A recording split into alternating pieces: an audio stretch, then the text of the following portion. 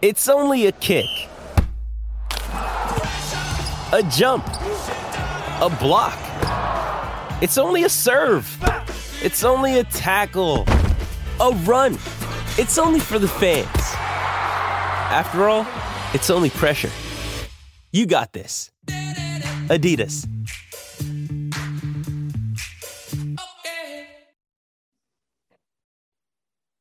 Welcome to On Texas Football. I'm Bobby Burton, your host, joined today by InsideTexas.com publisher Eric Nahlin. Eric, welcome to the show. What's going on, Bobby?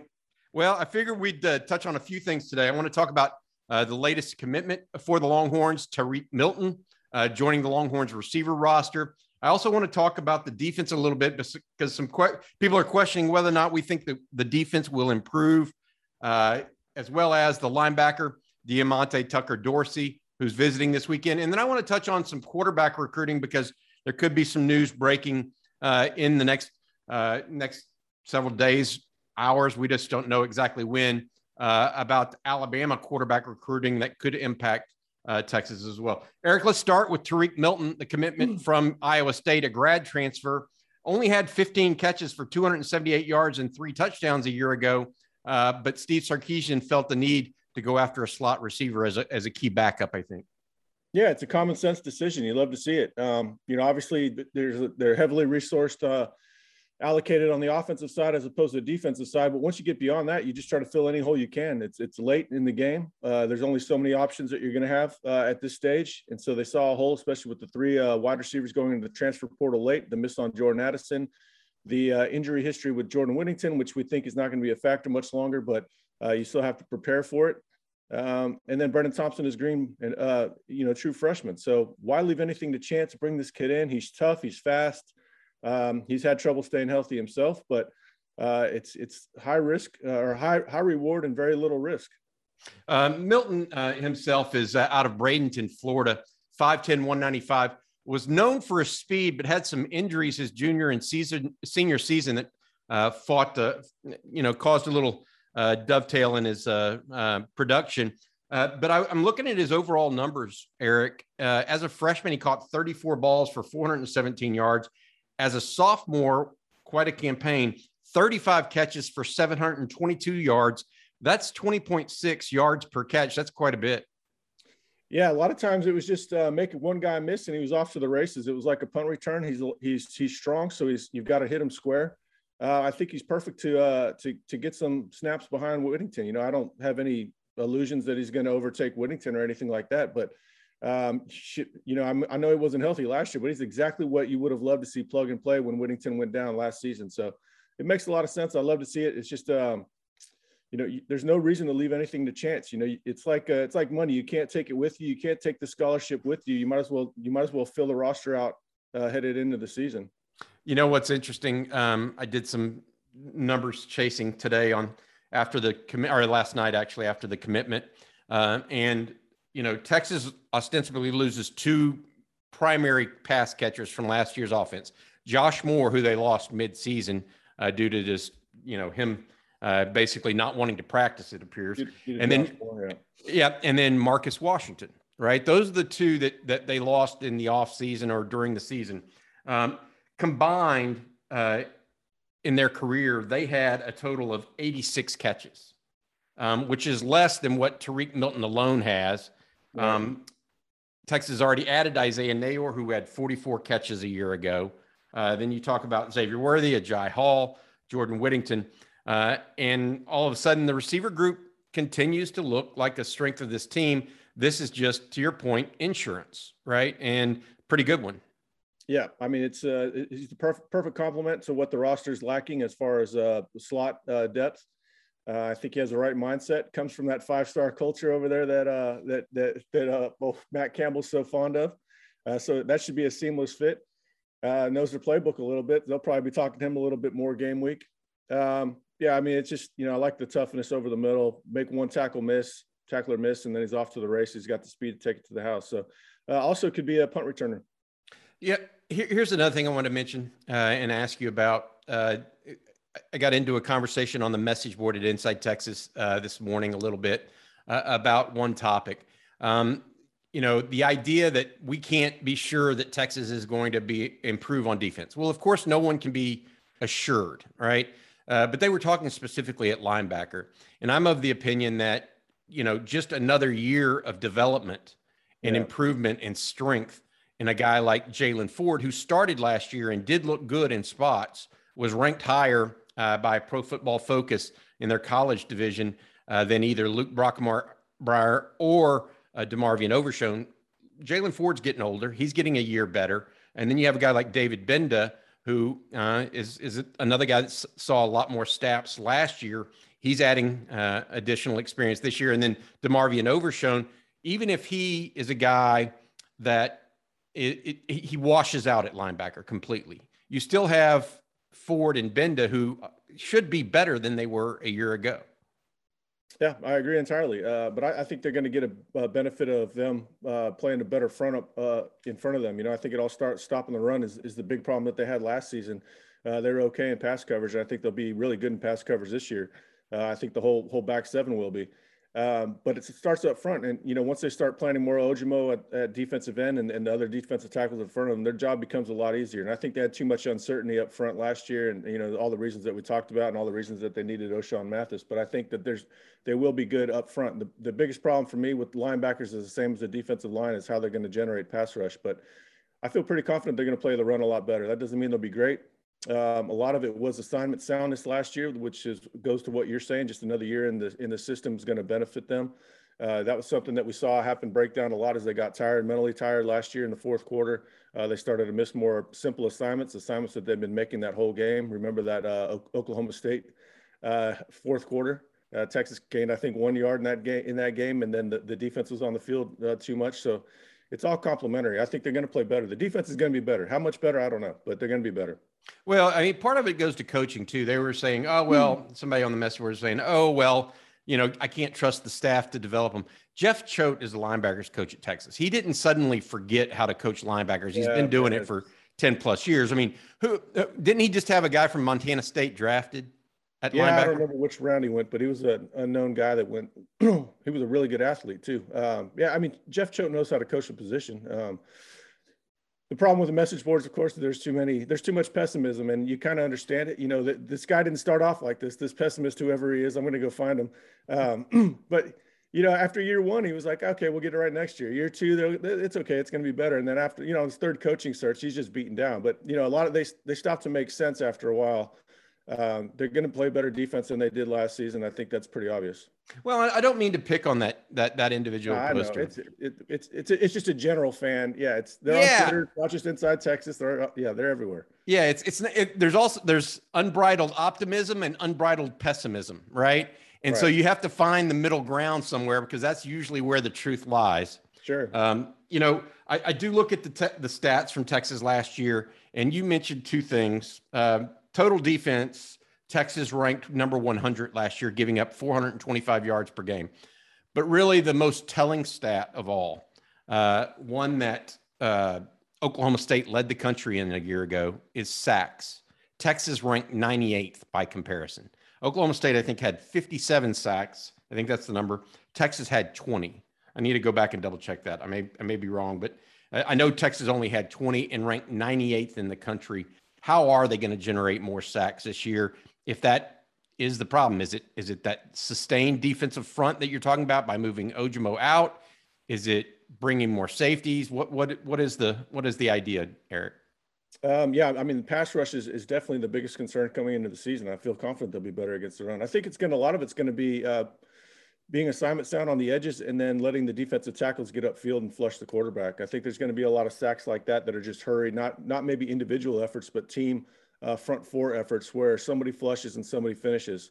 And maybe that's a couple tackles behind the line of scrimmage by the linebackers that weren't necessarily on a stunt. I think they're going to get help from coverage. Obviously, that goes a long way towards an effective pass rush. It's not the pass rush that you're looking for that creates turnovers. But if coverage is there, we're going to see some tackles for loss behind the line of scrimmage, I'm pretty sure. But there's not a lot of individual effort, specifically on the edges, where you see most of your sacks. And especially if you're putting more Ojimo outside, you're sacrificing some of that pass rush in order to stop the run. So pass rush is going to be the biggest question going into it. Hopefully they can find some shining star out of nowhere. Jamon Tapp maybe can come in and third down role. Ovie Oghoufo might take another step in that, but pass rush, I don't have answers on that. It's going to be a question going in, but hopefully they get interior pass rush from guys like Alfred Collins, Byron Murphy, and T'Vondre Sweat. Those guys can generate it. So I want to mention this because when I was looking up that stat, I noticed something. Texas plays two of the top three teams in the country in sacks generated a year ago. Oklahoma State was 1, Alabama was 3. So just as we talk about who the quarterback is going to be for next year, and as we talk about the Texas offensive line, keep in mind they've got some guys that are getting ready to come after them a little bit in their own passing game, I guess. We talked a little bit about linebackers. Diamante Tucker Dorsey, a grad transfer from James Madison, is currently on campus. He goes about 5'11", 215, 220, according to James Madison's roster. What are your thoughts on that recruitment at this point, Eric? Well, on the recruitment, we'll see how that plays out. I need to hear stuff after this official visit. I've been kind of concerned, or not concerned. That's not the right word, but I've been leery of whether or not North Carolina will offer.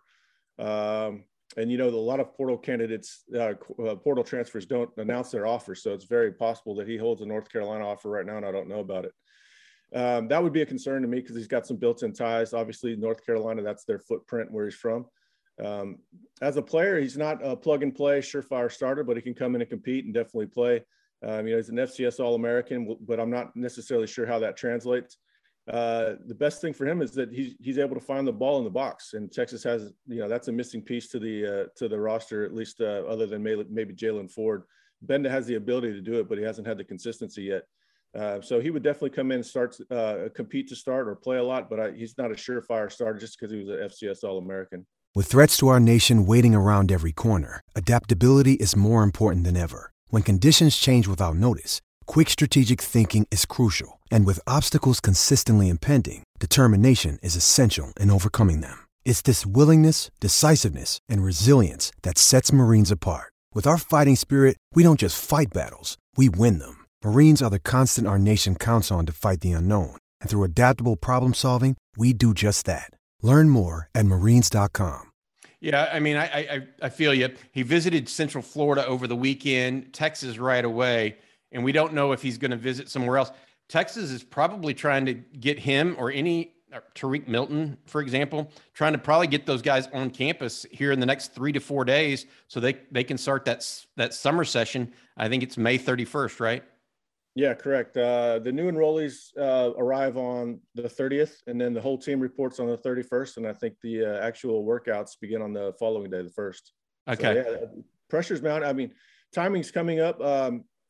Diamante said that he wants to announce by the end of this week, but yeah, we don't know exactly what's going on with this because there's been some interest from other schools. Ole Miss has shown some interest. A&M has showed some interest. We're just not sure how much, but right now he's on campus at UT. We know they're going to do a good job selling the program. A lot of the program aspects sell itself. Playing time is there. These guys are kind of mercenaries. They want to be able to go to a place where they know that they can compete. And obviously, like, there's a reason we're talking about linebacker issues right now. He knows that he can come in and compete for sure. Yep. Moving on. Inside Texas broke the news late last week that Arch Manning would be visiting Texas June 17th through 19th, or at least that 48-hour window or so. Then on 3, pushed the news out that he'd also got set up visits to both Georgia and Alabama as well. Those are the 3 teams we've been saying that were involved in this race pretty much from the get-go. Eric, you've led the way on that recruitment is from a coverage standpoint. But you're hearing now that Alabama could be getting ready to take another quarterback in this recruiting class. Eli Holstein, who once was committed to Texas A&M out of Louisiana, it looks like he may be pledging to Alabama sooner rather than later. What do you make of all of this, and what are your thoughts? Well, I mean, this kind of ties into what I'd been reporting, even though, you never discount Alabama. I'd had this as really a 2-horse race for a while. I thought that Georgia had trumped Alabama. Georgia does have some crossover appeal in that it has the football aspects of Alabama that Arch is looking for, but then it also has sort of the college aesthetic aspects that he's looking for as well, that college campus life and quality academics and that sort of thing. So I've been watching Georgia more closely than Alabama for the last 2 months or so. I think Saban probably is feeling the same way, and that's why he started pushing for Holstein. And Holstein is a fantastic prospect. The quarterbacks at the top in this class are stellar. There's just a number of them, and I don't fault them. Alabama doesn't need Arch Manning as much as Steve Sarkisian does at this point. They don't necessarily need the recruiting bounce that comes with Arch Manning because they are their own recruiting bounce year in and year out. I think that Holstein is going to be a Crimson Tide or commit by the end of today. By the end of today, you think maybe as soon as today? That's most likely. I feel comfortable saying that because this will be up later in the afternoon. Oh, wow. Okay. What does that do to Arch Manning in Alabama? Does he still take the visit? You don't know. Well, see, that was always curious to me when they scheduled both of them to be on that big Alabama weekend on the 10th and 12th of June. Right then and there, I started to think that, all right, because I knew Holstein was already leaning that direction. I think that was pretty much not a secret to anyone. But much of recruiting is leverage, and that having Manning on campus is going to get just a little trepidation. If you go to look at a house and you see a couple leaving right as you go to look at it, you're going to start thinking about going full price. You're going to go all the way in. Leverage is a beautiful thing when it's on your side, and it's absolutely terrifying when you don't have it. And Alabama, I think, has it, and the Holsteins are very astute when it comes to recruiting, and I think that they don't want to miss their chance. Eric Nahlin of Inside Texas. This is this week's state of the program. Eric, one more question before I let you go here today. What did you make of the Jimbo Fisher / Nick Saban brouhaha last week? Oh, man. There's certain times on the internet, it's just fun to be on the internet. It's like, oh, man, this thing is blowing up. Unfortunately, I was driving to Alabama, so my phone's going haywire with all these texts. Like, what are these hayseeds talking about? Just stop talking is what they were saying. I wanted them to keep talking. I was trying to get an audio feed of it. Oh, man. I mean, from an entertainment value, it's tough to beat. It's why we love college football. It's just ridiculous. This is like two NASCAR racers fighting in the pit crew after the race. You see that once or twice a year. It seems like just total nonsense. I think it's Nick Saban kind of trying to police the SEC because the old ways of policing the SEC aren't necessarily going to work. I don't know that the new way is going to work either. We'll see how. I don't think Alabama or A&M is going to hit the brakes on this class. The old adage is, there's a speed limit in the SEC that's a little different than anywhere else, but they do police that limit. And, last year, I think A&M acted like they're on the Autobahn. And so that rankled Nick Saban and pretty much everyone else. But, it's bad when Nick Saban and Lane Kiffin over there at Ole Miss are raising hell. Lane Kiffin and Mike Leach together in one state is too much. I mean, those two. Now, Leach has not said anything to my knowledge about this. Even Steve Spurrier chimes in with, did Nick Saban say anything wrong? My question, and this needs to be said, Jimbo Fisher comes back and says, well, only one of our 12 early enrollees or 11 early enrollees, I can't remember which, has an NIL deal. And that's interesting in and of itself, because that would be counter to what we think has occurred. And so let's see how this plays out. If there is any enforcement at all or interest in investigating by the NCAA, I haven't heard of anything. I don't know if Texas A&M has been notified of anything. So I feel like Nick Saban came out and then apologized afterwards, but didn't really say that he said, I'm sorry for singling somebody out, but didn't really say it was wrong. And I just wonder, where we're headed with this.